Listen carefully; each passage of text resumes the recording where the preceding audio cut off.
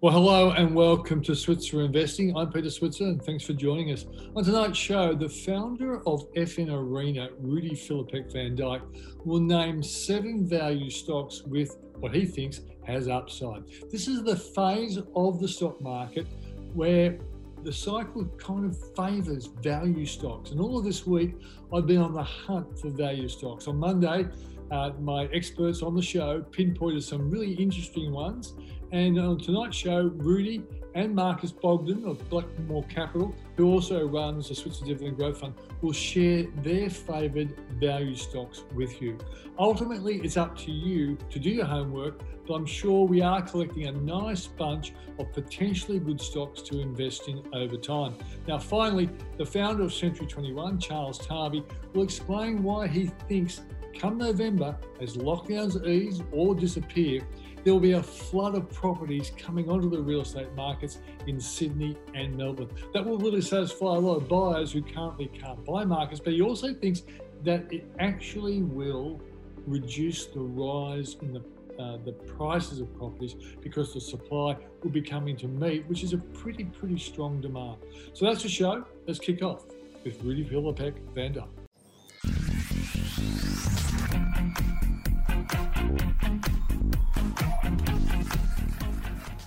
So joining us first up, it is Rudy Philippek van Dijk. As I mentioned earlier, he's the founder of FN Arena. Rudy, great to see you.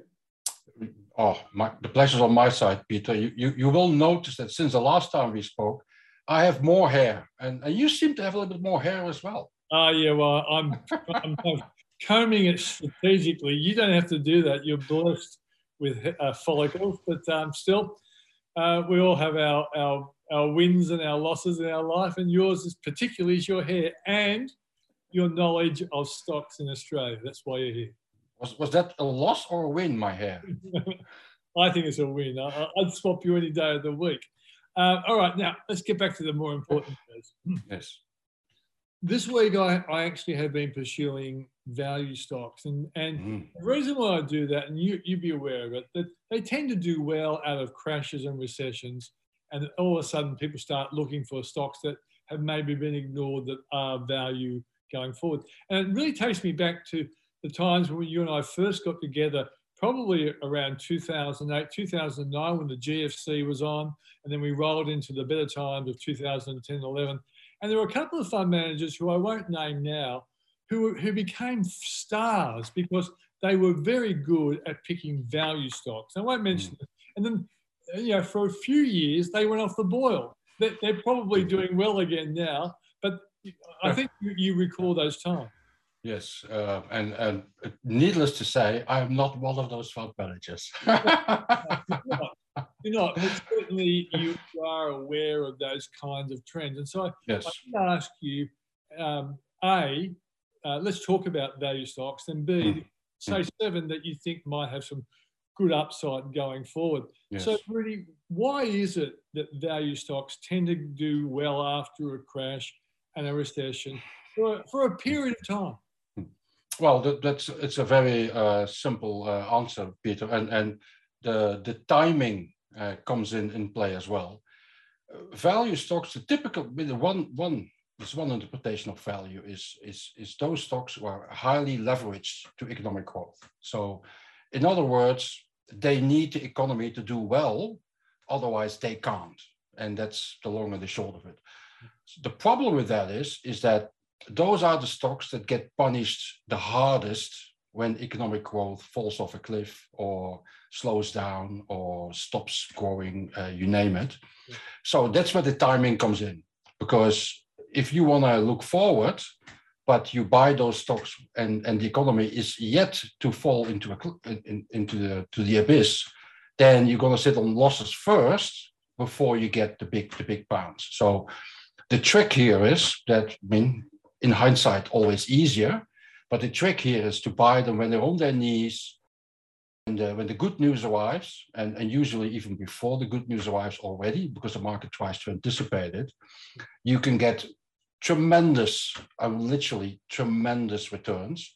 And this is the reason why your typical value investor has done well since last year, because last year at first, we were all pricing in markets that it was going to be really, really bad. Yeah. We're all going to slow down. We're going to get a virus. Nobody's going to a gym anymore or flying around or etc. So all those stocks got really beaten down to pulp, basically. And when then the recovery comes, then they go 100%, 200%, sometimes 300% up. And that's obviously those are big returns. Yeah. Now, what we've seen last year is from the moment that the vaccines arrived and that we knew that the vaccines would be available, we had a massive switch in the market. And that was in November last year. And this is, for example, where the likes of Hamish at Magellan get criticized for, because he was temporarily on the wrong side of the market pendulum there. That's because he also is not a typical value investor. So if you were a typical value investor, you probably had a tremendous October, November last year, and probably leading into mid-March, everything was going your way. That has now reversed over the past months. And it's because we are now in the doubt whether the V-shaped recovery, which we saw from last year's abyss, whether that is now deflating, decelerating, losing oomph, you name it. And that's probably the reason why we're a little bit weak in September this year. The market is now really questioning what is happening. Is the US slowing down? The answer is probably yes. Is China slowing down? The answer is probably yes. In Australia, we can look forward to the fact that the lockdowns are not timeless, they're not endless. We can look forward to that disappearing. So we have a little bit of things to look forward to. But at this point in time, you have to be careful that some of those typical value stocks may not have further to fall, because we are going a little bit through a growth scare on a global scale. Yeah. And really, I would say, because of the experiences I've had, doing commentary of so many crashes and all that sort of stuff, it is the benefit of either having grey hair or no hair that you've been through this before. I must say, for the first time in my life, when the market did crash in March of last year, I bought stocks I never bought before. I bought Webjet at ridiculously low prices. And I kept saying, when I wrote about, you might have to wait a year and a half for these to come good. Yes. But they have progressively come good, probably faster than I expected. I bought Flight Centre, and these were, I think, value stocks, but you had to wait for them to come good. But one value stock I bought in October, which I would never have considered being a value stock, and I want to talk to you about this, that was Commonwealth Bank when it was $60. And I just figured, because the government had forced it to be a rescue of the economy, they cut their dividends, its price was kind of artificially low. And once we got the good news on the economy, bang, it sort of rebounded pretty quickly. Yes. So value stocks do change. They're not absolutely the same kind of stocks all the time, are they? Depends what your approach is. Like if you define value stocks as the cyclicals, then they are always the same stocks. Yeah. But I think your Commonwealth Bank observation is very important, because inside the value sectors, you have higher quality and lower quality stocks, and there is a difference in valuation. And picking the cheapest one is not always the best choice longer term. And for example, in the banks, if you take a longer term view, Commonwealth Bank pretty much kills all the others. I mean, they are the most expensive, so to speak.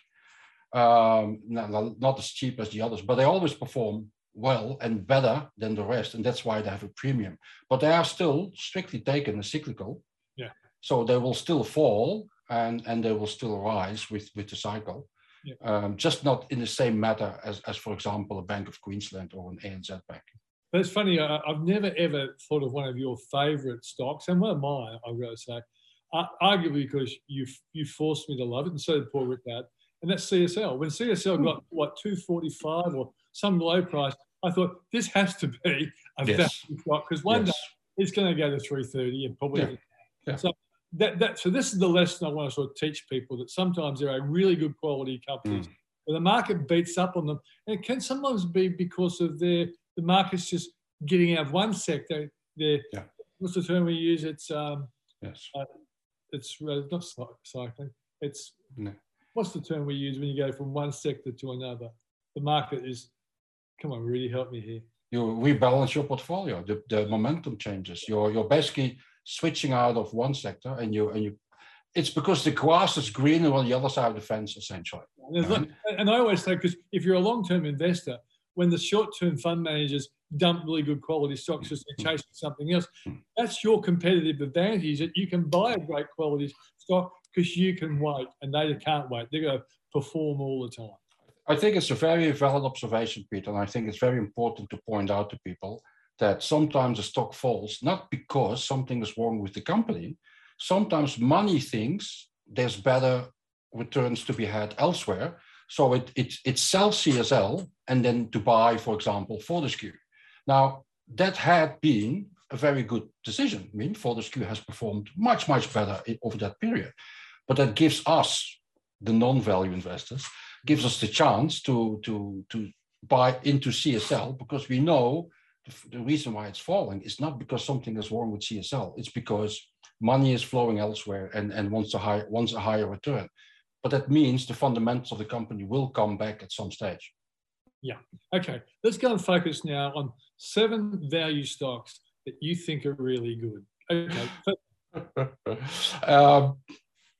Because we have a growth scare, and because I don't want to talk people into stocks that potentially might have another 10 or 15% to fall in a worst case scenario here or more. So I've picked at face value 2 sectors which arguably have been lagging the whole market to a very large extent, very noticeably. And just about anyone who has a little bit of understanding of valuations and stocks will say those 2 sectors are severely undervalued on the Australian Stock Exchange. Now, the first one is mining services providers. Yeah. They have not performed whatsoever. And there are a couple of reasons for that. And one of the reasons is that when we close borders and we have into lockdown and we don't allow immigration into Australia, it becomes difficult for some of those companies, because if they get a contract in a different state, they actually can't get their staff there. And in some occasions, they actually can't find skilled labor or enough of it. And then obviously there are other reasons, but those are the main reasons. And that sector has essentially not performed. So I think on a risk-adjusted basis, if you really wanna go for cheap price stock, then maybe that's a sector to look at. And to draw parallel with your Commonwealth Bank example in the banking sector, I think if you look at that sector, then Monadelphous would be an obvious place to look at, because Monadelphous for a very long time, and pretty much by everyone, is being regarded as let's call it the CBA of the contractors. I mean, these guys have a little of headwinds now. They have given a rather subdued outlook. The share price has been clobbered. But over time, they should prove again that they are the quality play in that sector. If you really want to go for cheap, which means your potential upside is higher, but obviously, I mean, there's maybe also a little bit more risk involved here, then you could go for Emeco Holdings, and the company code is EHL. And again, I mean, the share price hasn't done much for most of the past 18 months. It had a brief rally in July, August, I believe it was, and it's actually coming down again. I mean, whoever went in there is already taking profits and is fleeing the ship again. I mean, so that share price is again looking very, very cheaply. And I mean, those are stocks that maybe you don't want to hold for the long term, like you would do with the CBA and the CSL. But when they are down on their knees, that's probably a time to look at them. And if bond yields move a little bit higher and the market in sentiment improves a little bit, those stocks can actually quite rally quite hard. And also the likes of BHP, Rio, Fortescue, they are still issuing contracts. And sooner or later, one of those big contracts will fall into Emeco's lap, and then the share price obviously will respond. Yeah, okay. There's two. You got five to go, really. Yes, I know. The second sector I've picked, and it's not one of my favorites, but it's undeniably cheap. It's the energy sector in Australia, and everyone would have noticed that energy stocks, the share prices, have not followed the price of oil and gas this year, and whatever the reason, we can only guess. I think if you want to play that sector, there's two obvious candidates. One is if SEX sells, it doesn't sell when it's oil and gas. So there is a company called Senex Energy, and the company code is SXY. So it's very sexy, but it's only sexy when the share price is cheap, of course. And I think this is a relatively lower risk play because they have, they're basically over the next few years, they're going to pretty much double their production. That means even if the oil and gas prices don't play ball, the share price should, all else being equal, should be a lot higher. And the share price has already come off their lows, but there should still be a lot of potential to go. Of course, it will still go with the oil, with sentiment in the market. Yeah. The other one might surprise you because I've never been a big fan of Woodside, the largest we have in the market. And I would think that people maybe should have a look at Woodside, but on one very strong condition. That is that the merger with BHP Oil and Gas goes through. And we don't know that yet. So I would say that if people own Woodside or are willing to buy Woodside, and that merger for some reason doesn't go through, just sell the stock and don't stay there. Because Woodside hasn't been in a good state for many years, and they really need this deal. And this deal will probably inject a lot of momentum in the business, and that could last for years. Yeah. And it could coincide with a stronger global economy, hopefully in 2022. Could also be, yes. Good for the oil price as well. Yes, but then I know some analysts are forecasting we will have too much oil next year. So commodities, commodities and forecasts, it's like the weatherman. Right. Yeah. So what's the ticker code for the first one, Rudy? The ticker code for Senex is SXY. No wonder you went for that. Okay. But that's why I went for sexy. Okay. Yeah, just like you, Rudy. Let's go. That's four, got three to go. Yes, okay. So I think a more less risky way of playing the value part of the market is going for the reopening trade. Yeah. In Australia, we're looking forward to it. The borders will open. If it's not tomorrow, it's next week. If it's not next week, it's going to be next month or early next year. It will happen. It will happen. In a lot of cases, investors have already positioned themselves for it. The likes of Flight Centre, Webjet, they're no longer that cheap. I think, playing that theme, there is still a relatively small cap, and it's called Alliance Aviation. And the company code is AQZ and QZ. Yep. And the reason why that is they're a regional airline, but a big part of their business, apart from getting us to Toowoomba or something, is the fly in, fly out for mining staff. So once they can start moving again, Alliance Aviation will have a lot of traffic all of a sudden and a lot of revenue coming their way. So I think that is an obvious way to play. Now, there are two other companies that may not necessarily be considered your typical value play. And I have to say, I own both of them in portfolio, but I think they are both beneficiaries of the reopening trade. Yeah. And one is Ramsay Health Care. Yeah. The stock hasn't done that much over the past few years. It goes from 60 to 69 approximately, but it is going up this year. And this company should have, all else being equal, if we open up our economies, should have a few years of a pent-up demand of all the surgeries that weren't happening in lockdown and in isolation, for one reason. And the other one would be obviously one of my long-term favorites. It's Bapcor, a company called BAP.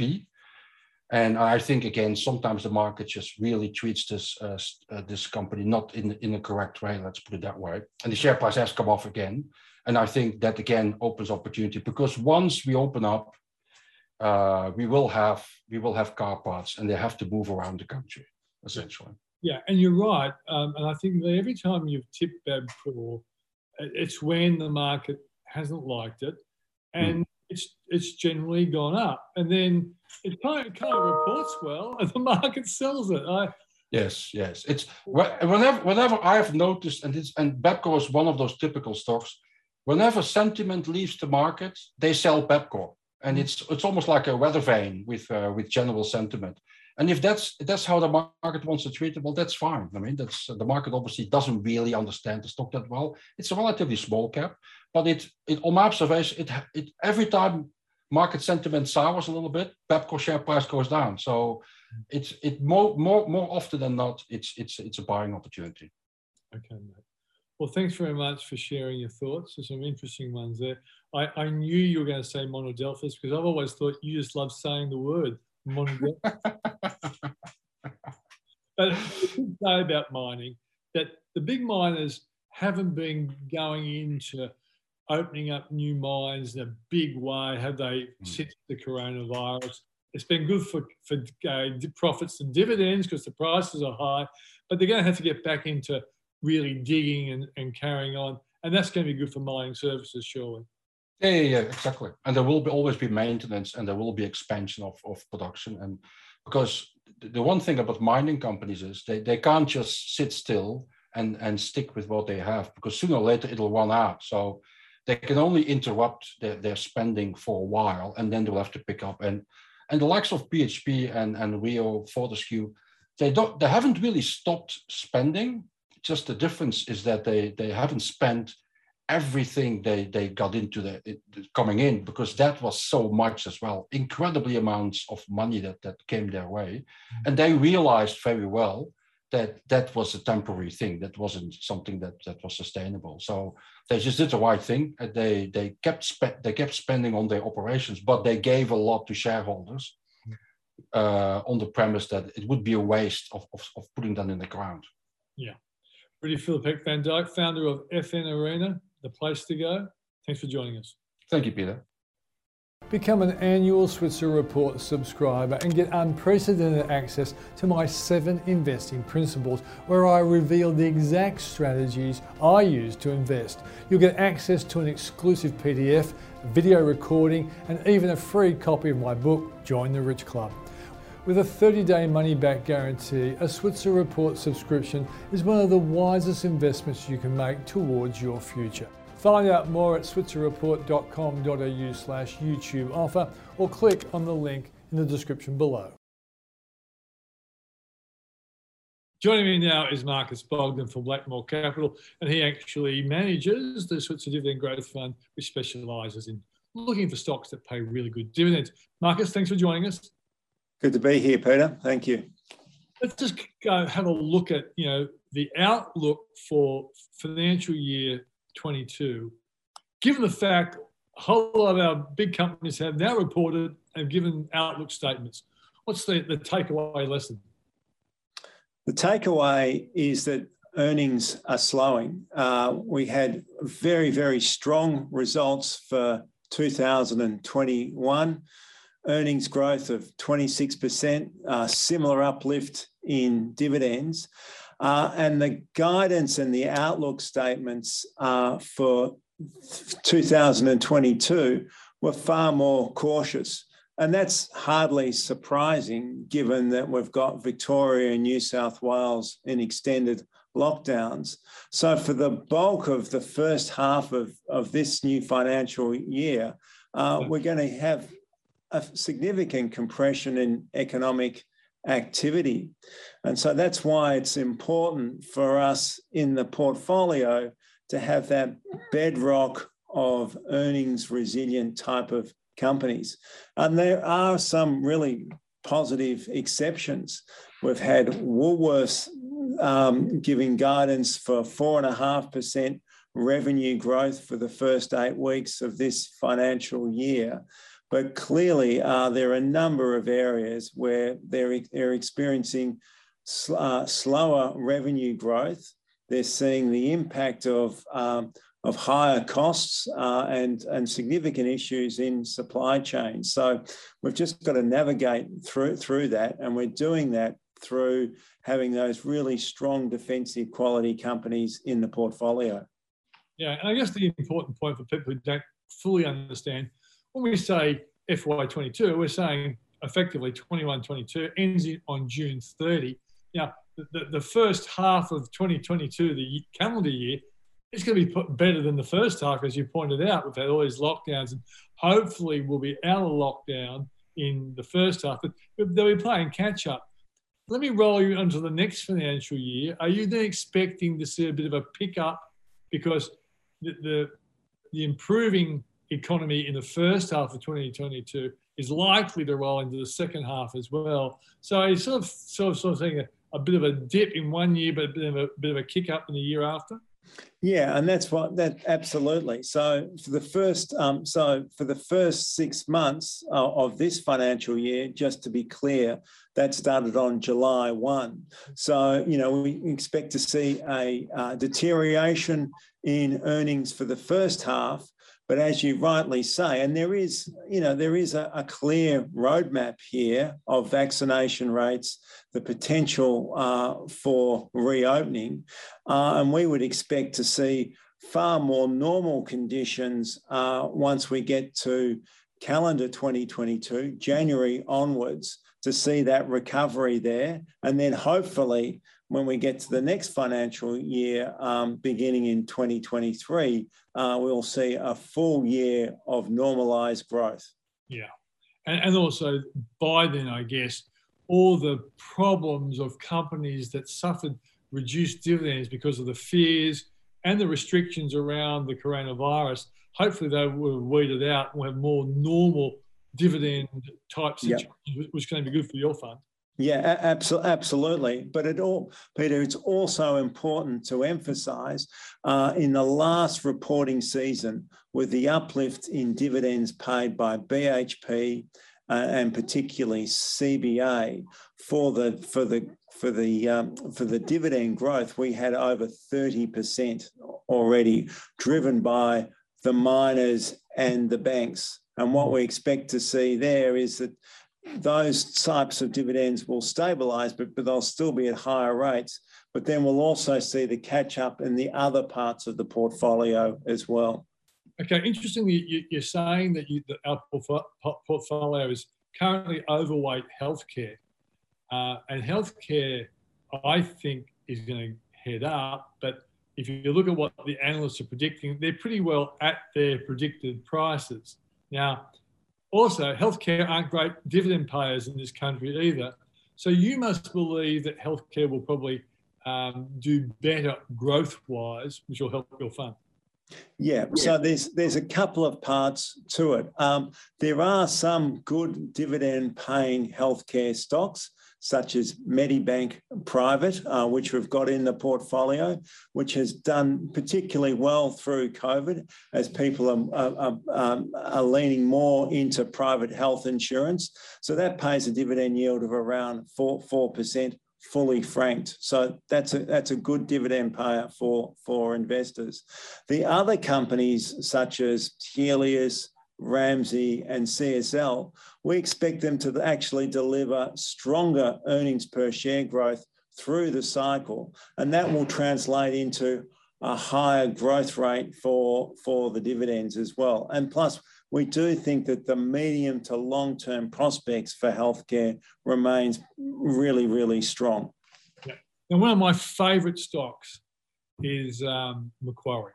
I bought it in 2008 at $26, being heroically gutsy when the EFC was pretty bad. I then worried when it went to $18, but thankfully Wayne Swan rescued the banks, and Macquarie has recovered. Love Wayne Swan only because of that. And Macquarie has rebounded, reported brilliantly this week. A, do you hold it in the portfolio? And B, do you expect it to go higher? Yes, we do. We've been a long-term holder of Macquarie, and to your point, I mean, if you could have bought it in the height of the GFC, where those returns were really compressed, and what you've seen there from the GFC to today, you've seen the return on equity for that business go from mid-single digits to around 15% today. And importantly, Macquarie have been great pivoters into areas of future growth. So in those earlier periods, you saw them doing incredibly well in infrastructure and being a global leader in that. Today, they are pivoting to green infrastructure, and they'll be a global leader in that area. And so the long-term prospects for Macquarie are still incredibly sound. It's a core portfolio holding in the portfolio, and you did see yesterday delivering results which were well ahead of market expectations. One last one, mate. I've been following the theme this week that value stocks over the next few years will probably do well. If you look at the history of stock markets after a crash and a recession, often value stocks outperform growth stocks for a number of years. If I had to ask you, what's the one value stock either you've got in the portfolio or even is outside the portfolio that you really like, what would it be? Yeah, well, there's actually two parts of that, and there is one healthcare company which we would classify as value, and that's been Healius, second largest pathology company in Australia. On a price to book ratio, it looks particularly attractive. It's done very well in COVID because they're doing the COVID testing for pathology. But we do think that their base businesses in both pathology and diagnostics will recover. And we believe that the discount that company is trading at, particularly relative to other healthcare companies, there's a big discount there. And we think that will close over time. The second area in value that we like, which is very much out of favour, is in the energy space. And we have two names in the portfolio there, both in Ampol and Santos. And as economic activity normalises, we expect that those two companies will recover quite nicely. Marcus Bogdan, thanks for joining us. Thanks very much.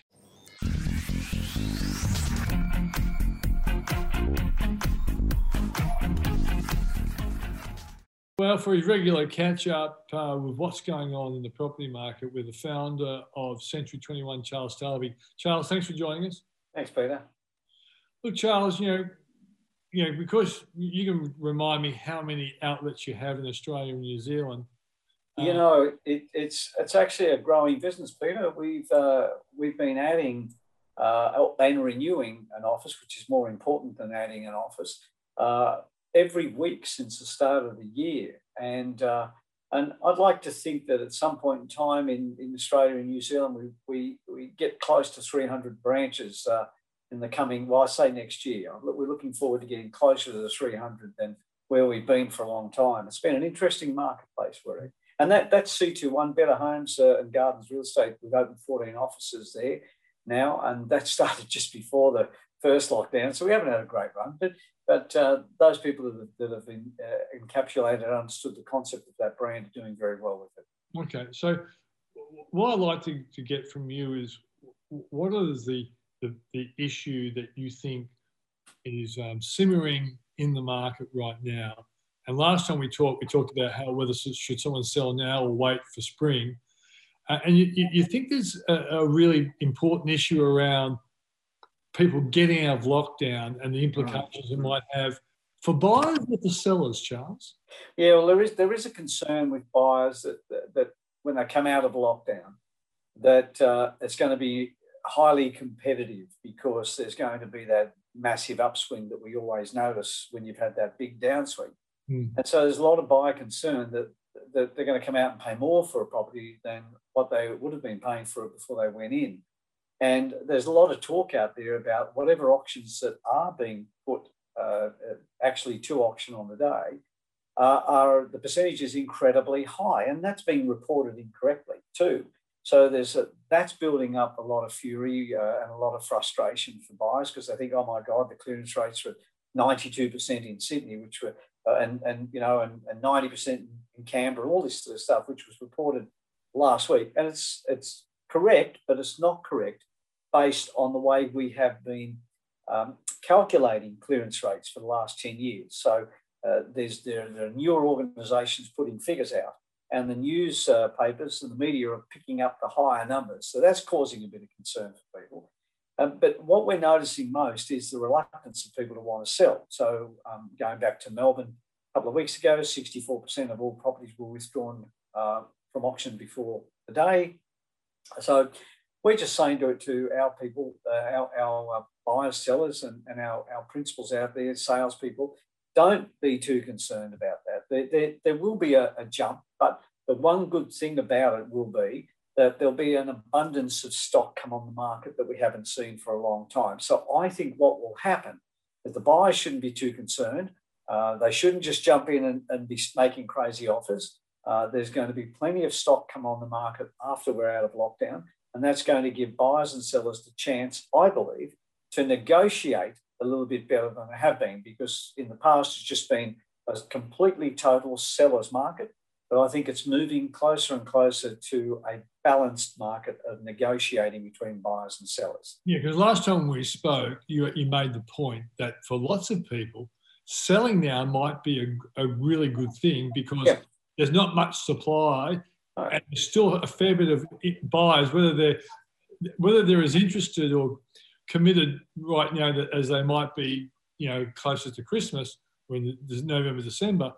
The bottom line is they're still watching, aren't they? And so, absolutely. I got caught up in it just on last weekend looking at a property, and I put in an offer, and before I knew it, I got a text back saying, "Oh, they've come up," and I said, "Oh well, I'll go to there." Next text, "Oh, they'll come up." I'll go to text, another text, another text. I went for about 10 different. It was like an auction. It was like an SMS auction because of the limited amount of stock, and the same buyer energy is still there, Peter. The buyers haven't disappeared. The same energy is still there, but the sellers have disappeared. And so there has to be that clash at some point right now. But when those sellers reappear, which is what I think will happen when lockdown is a bit more official, then you won't have that same energy bursts of buyers having to push other buyers up. I'm interested. It's the first time I've heard you use this word on this program anyway. You said the market will go from a seller's market to a balanced market. You didn't say it becomes a buyer's market. Why did you actually pull the word balanced out? Because I think that the abundance of buyers will be met by an abundance of sellers. And I think that at that point, because you imagine yourself, Peter, if you're thinking about selling your property and it's in an area where you want people from outside of your local government area to see it and to come along, but they can't, or they're struggling to, you're not going to put your home on the market. You're not going to feel like you've got the best possible price.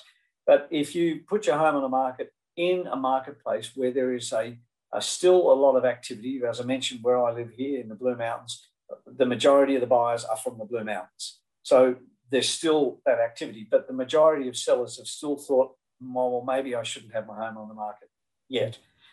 So I think when they all come together, it'll be far more balanced in terms of buyer and seller negotiating, rather than just it going one way, which is what it's been doing for quite some time. This is purely a question based on your best guess, because I know you would tell me I'm not an economist, but you are someone who's watched real estate markets for a long time. Yeah. 2022, do you think prices will still be on an ascendancy, albeit maybe at a slower pace? Oh, I think it'll be at a very slow pace. And I think because what we're starting to notice is there's that affordability issue starting to kick in now. And I mentioned it a few months back that I thought that the banks might start to put some brakes on, the APRA might start to, well, banks will progressively increase their interest rates without any notification of what the RBA are doing. The RBA is looking real closely. They're up and down in their story. Valuers are starting to get gun shy. Again, the banks are looking at people and thinking, well, you know, if you want to borrow this much money at 3%, I'm going to approve you at 5%. And if you can't afford it at 5%, I'm not going to give you the loan. And then you've got the fact rising prices are being quite considerable. And so put that all together, at what point in time, when wage growth hasn't been there, at what point in time is a buyer going to have to stop and say, I just can't go any further.